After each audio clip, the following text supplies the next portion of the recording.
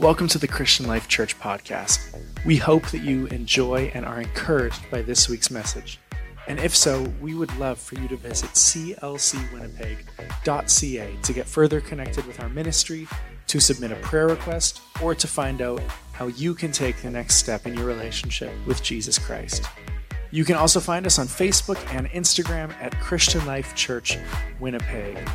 And we pray that you would be blessed through the message you're about to hear. Let's look at Matthew chapter 5, verse 46. If you love those who love you, what reward will you get? Are not even the tax collectors doing that? And if you greet only your brothers, what are you doing more than others? Do not even pagans do that? Be perfect, therefore, as your heavenly Father is perfect.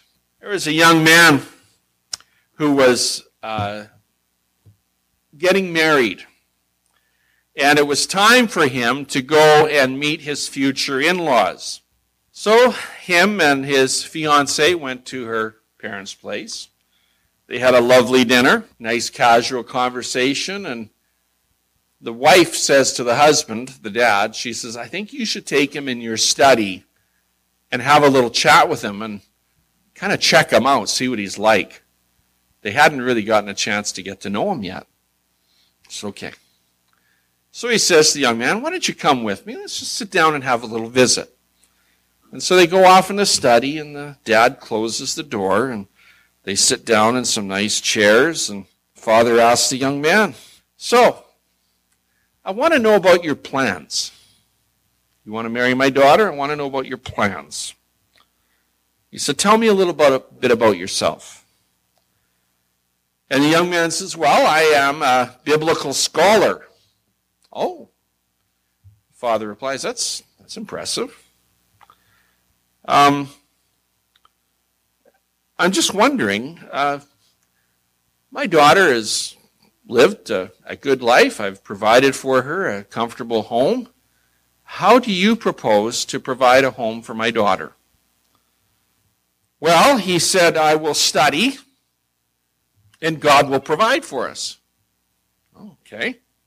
So you want to put a ring on her finger, and I would expect that it's going to be an impressive ring. She's an impressive young woman. How do you propose to pay for an engagement ring? Well, I'll concentrate on my studies. I am a biblical scholar, and God will provide. Okay. So you get married, and you're going to have children, I suppose. I hope so anyway. How do you propose to support my grandchildren? Well, God will provide. The conversation continued like this, and to every question it was always, God will provide. After all was said and done, and the young couple left, and the husband and wife were left at home, his wife turns to him and says, well, honey, how did the conversation go with him? He said, well, he has no job, he has no plans, and he thinks I'm God.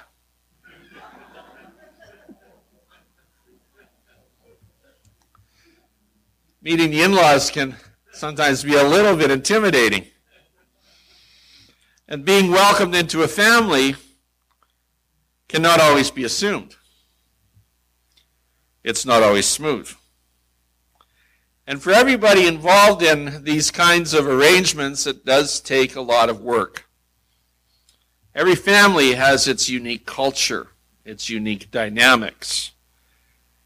And when couples come together, they come from oftentimes very different backgrounds, and they have to find their way and create a home and balance the demands and the expectations, oftentimes, spoken or unspoken, of both sides of the family.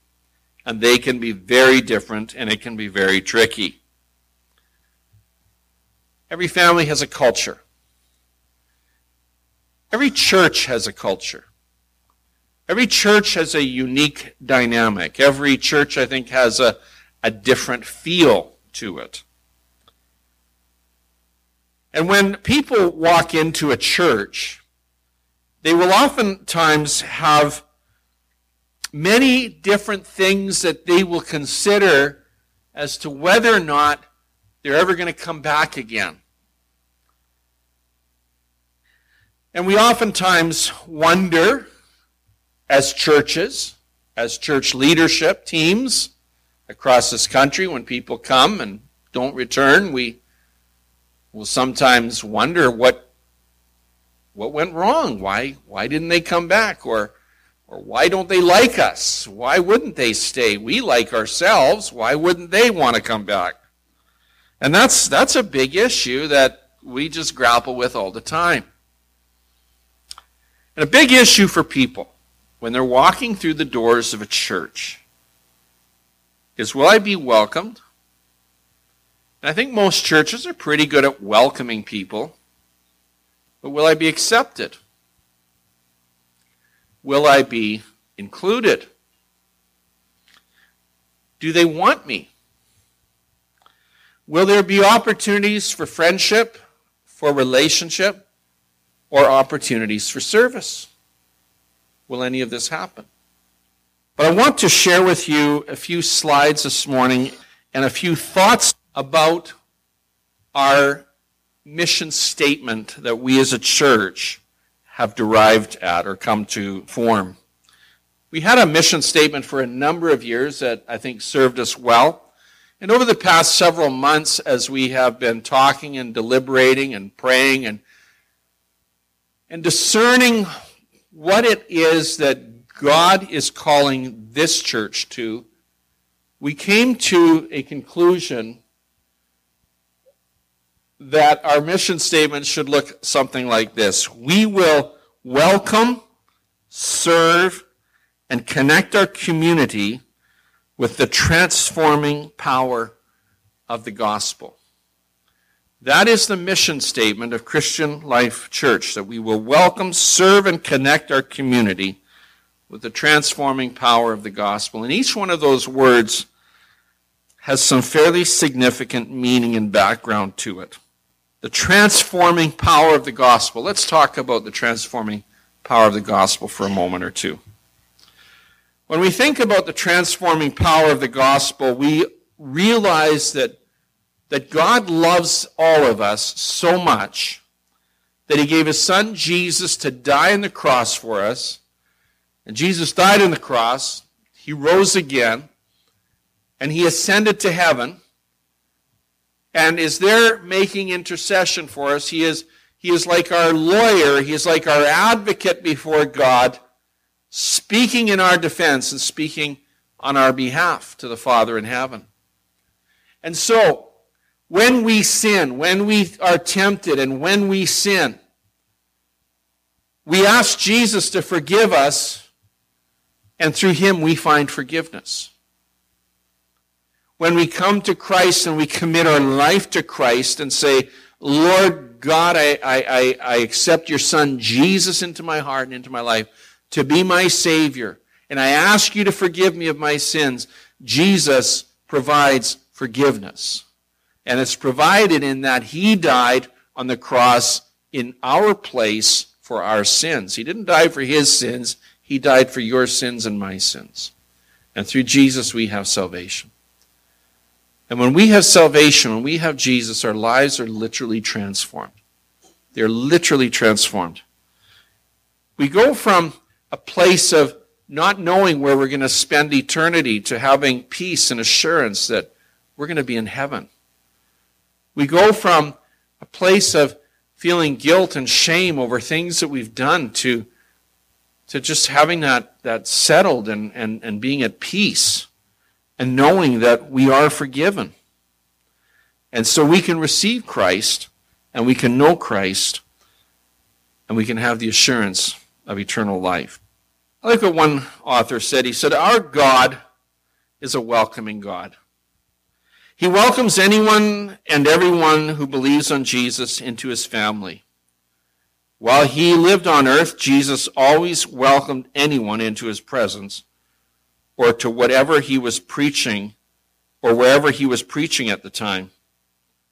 With Jesus as our example, we should never be shy about welcoming others, whether it's welcoming friends into our home, visitors into our church, or just saying hello to a stranger on the street. As Christians, we should display the welcoming attitude of God. When we are welcoming people into the family of God, we are welcoming them into a relationship that can transform their lives and their eternal destiny. If you're taking notes, you can write that down. We're welcoming them into a relationship that can transform their lives and their eternal destiny. The most important invitation that any of us can receive in this world is an invitation to accept Jesus Christ as our Lord and Savior.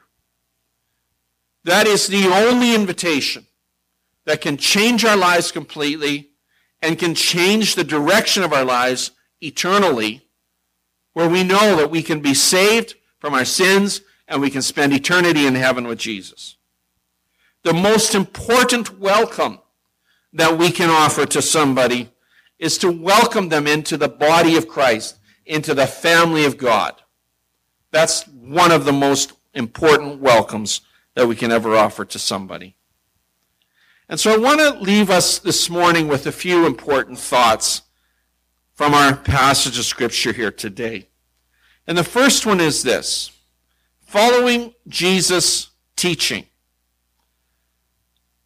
Following Jesus' teaching raises the bar for each and every one of us on how we treat other people. Think about that. How a believer treats another person, how somebody who is a follower of Jesus treats another person, should be with the greatest measure of love and the most Christ-like example and approach to people that we can ever have.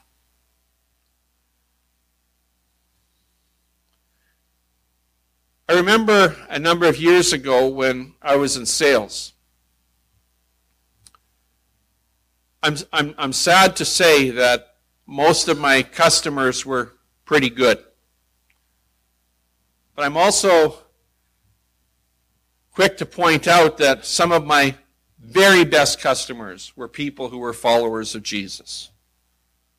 But on the extreme opposite end of the scale, the very worst customers I had were people who were followers of Jesus. And it was embarrassing as a Christian businessman in that environment, working with non-believers, to have to identify with them.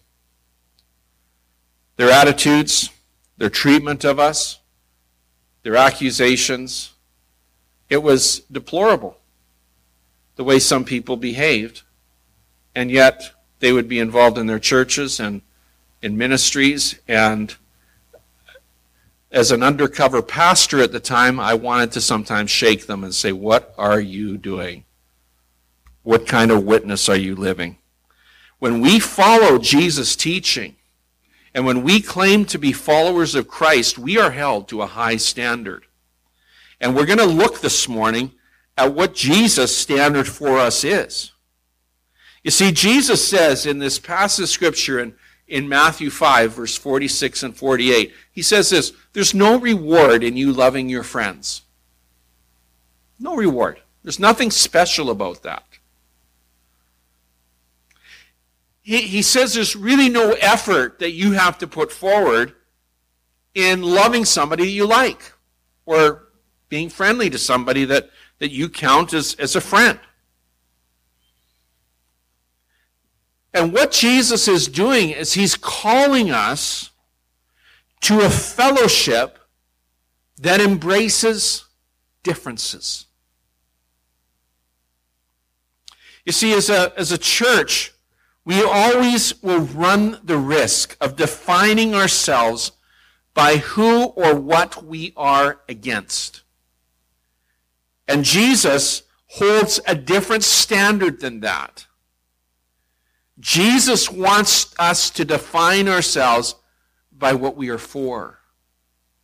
And when you look at Matthew chapter 11, verse 19, we see what Jesus was for. For John, verse 18, came neither eating nor drinking, and they say he has a demon. And the Son of Man, Jesus came eating and drinking, and they say he is a glutton and a drunkard, a friend of tax collectors and sinners, but wisdom is proved right by her actions. What was Jesus for? He was for sinners. He was for tax collectors. He was for drunkards. He was a friend of them. And Jesus didn't protest their actions or their lifestyles. He befriended them. They were very different than him. Now, he wasn't affirming their lifestyle. He wasn't condoning their lifestyle. He wasn't compromising his holiness. No, he wasn't. He was still the Son of God. He was still sinless. He did not stoop to the depths of depravity that they stooped to. But somehow, he was unable to embrace their differences and embrace them as people, because it was for them that he came to save. It was for them that he came to die. It was for them that he came to lay his life down.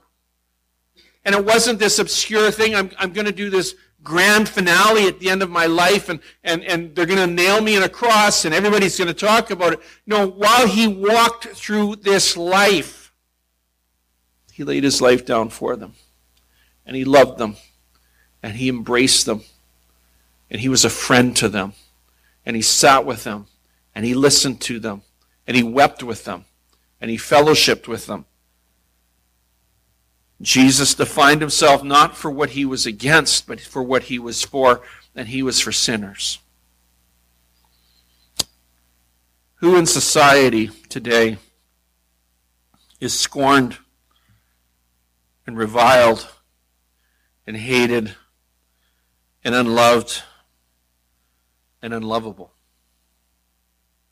Who are the outcasts? Who are the rejected ones? Who are the downtrodden ones? Who are the ones who are discriminated against?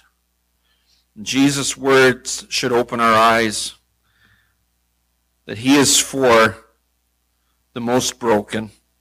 He is for the people in our culture and our world that are rejected and looked down upon.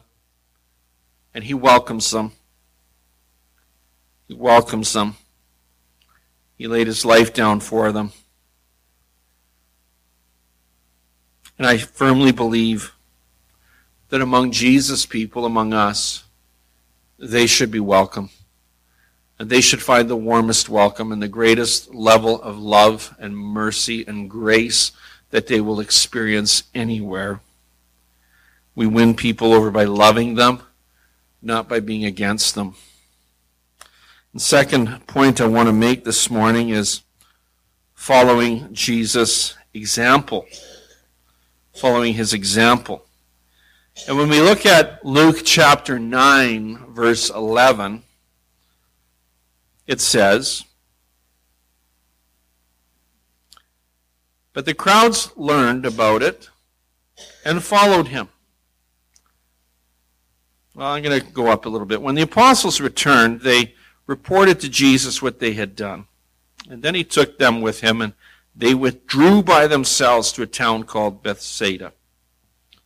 So we have this picture here of Jesus sending out the 12, them coming back to him, the 12 disciples, them coming back to him, telling him what happened. And I would well imagine that they were weary, they were tired, they were probably spiritually, emotionally, and physically spent. And so it says that Jesus withdrew with them to a town called Bethsaida. But the crowds learned about it and followed him. And how did he respond? He welcomed them. They were tired. They were weary. They had been out doing ministry. They needed to refresh.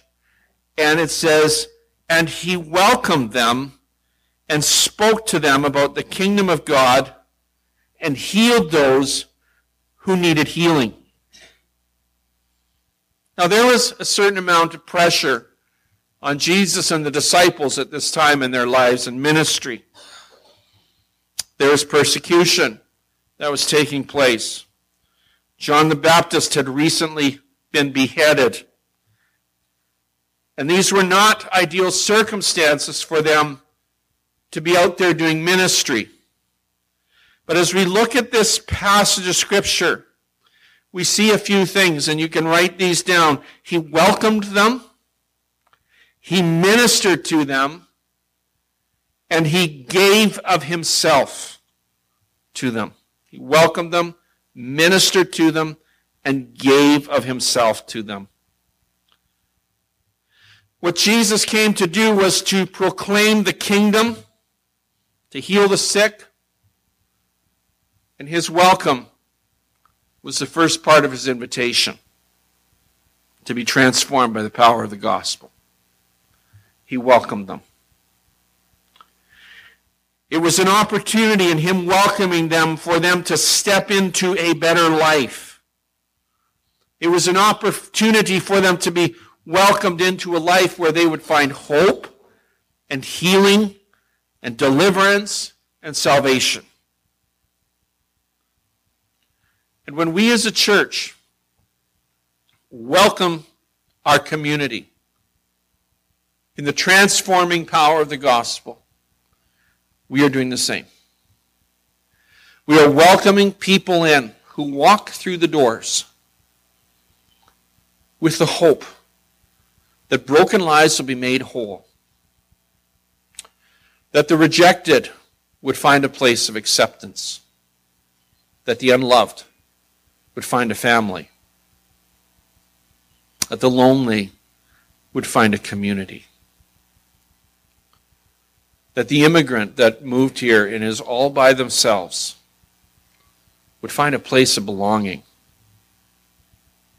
that the kid that grew up on the streets in the inner city of Winnipeg and only knows a life of crime and violence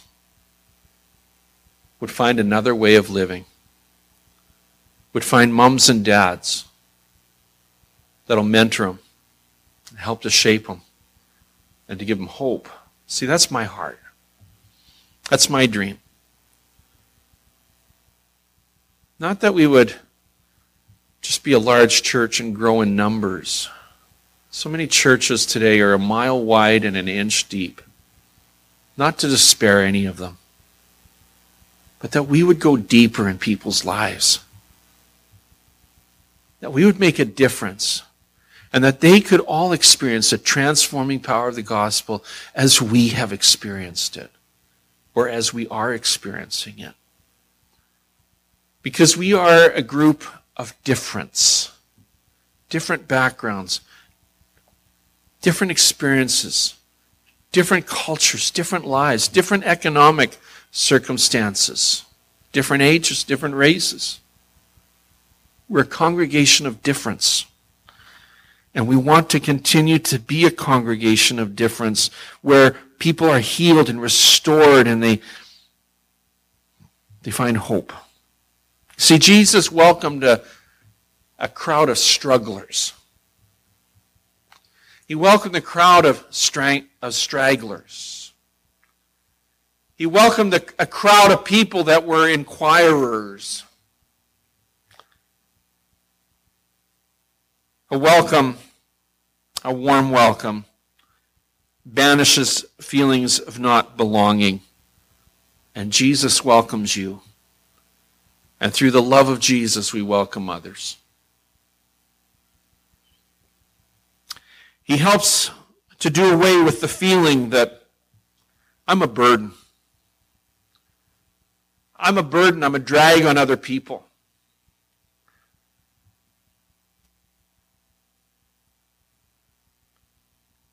Does away with that feeling. Because through Jesus we welcome others. And we welcome them with their struggles and with their baggage. We do that through Jesus. I was thinking about this morning that the church, Christian Life Church, is kind of like the roads in Winnipeg. We're never completely fixed. And we're always seeming to be under construction. Right? We're always a project. We've never completely arrived. As one person said it, we're never completely broken and we're never completely fixed. We are always in process. And I love it. I love it when the broken can be in a church and say, I need help. And we as a church can respond. And we welcome them with the transforming power of the gospel of Jesus Christ. Last point I want to make this morning is paying it forward. I'd like us to look at a verse in Romans. Romans chapter 15, verse 7. Accept one another, then, just as in Christ you were accepted, in order to bring praise to God. Accept one another, just as Christ accepted you. Paying it forward. Paying it forward. You see, Christ accepted us. You are accepted. If you're here, and you say, I'm a follower of Jesus, I'm a believer in Jesus, you're accepted. If you've been coming for a few years or a few months or a few decades, you know you're accepted. You belong. Jesus accepts you. He accepts me. And the gospel makes it clear that God gave his son, Jesus, for whoever believes in him. That whoever believes in him will be saved. And we reaffirm that Jesus loves us, that Jesus cares for us, that Jesus died for our sins, and through Jesus Christ we have forgiveness of sin. We can open our heart to him and receive him as our Savior and know that we have eternal life and know that we're forgiven. Jesus accepts you. Jesus welcomes you. And may we as a church be a welcoming church. May we welcome people to church. May we be welcome in our demeanor. May we be an inviting people. Sometimes when we're inviting people to church, it's really a deeper invitation, isn't it? It's not just come join my club. We care about people, and we want them to be with us in heaven. We want them to hear the gospel. We want them to be part of the family of God. That's what an invitation to church is. And we should be inviting people to church so that they can be able to respond to Jesus' invitation to come to me, all you who are weary and burdened, that they would find rest and salvation and hope in Jesus. And so, this morning, I close with this. We will welcome, serve, and connect our community with the transforming power of the gospel. That's our mission. This church is a community. It has a culture like every other church. It's unique. It has a style. We accept each other. We like each other. We're friendly to each other. But may I challenge you that when others walk in, when they respond to an invitation, when they come into our spiritual home, we realize that they're coming into our turf, a place that we feel comfortable. And when they walk through these doors, they come in feeling sometimes unsure, Will they be safe? Will they be accepted? And they come in not yet feeling like they belong. And it's our responsibility as a family of God to cause people to feel like they belong. Because we care about them, and we care about their eternity, and we want to go to heaven with them. How do we be a family to everyone who comes? How do we lovingly support the broken, the outcast, the rejected, the mentally ill? How do we welcome people who come in from other parts of the city or from around the world or maybe just down the street? It starts with this. It starts with this. Very simple. It starts with walking across the room. If you see somebody that you haven't met before and you've seen them for a few weeks and you haven't talked to them, the question is, why not? Why haven't you walked across the room? Why haven't you welcomed them? Why haven't you invited them out? Why not? It starts with that. It's important. And that's where it starts. It starts with a smile. It starts with an introduction. And it continues with an offer of lifetime friendship. That's what it continues with. It continues with coffee. It continues with lunch. We're welcoming, we're including, and we're valuing.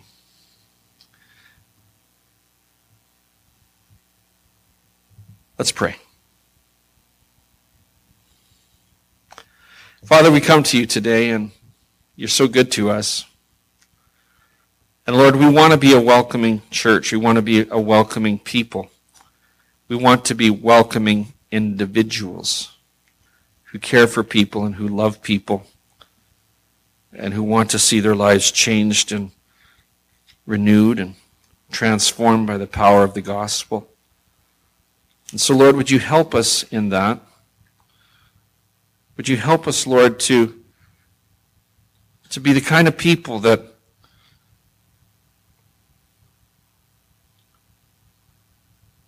make it easy for those who need you to find a place of belonging and acceptance and love. Make it easy for people to feel welcomed into the family of God. And Lord, we just commit ourselves to this today, and we pray that you'd help us. Help us, Lord, to break past our shyness and insecurities and just trust you to walk with us and help us, and to step outside of our own comfort zones at times. We ask this in Jesus' name. Amen.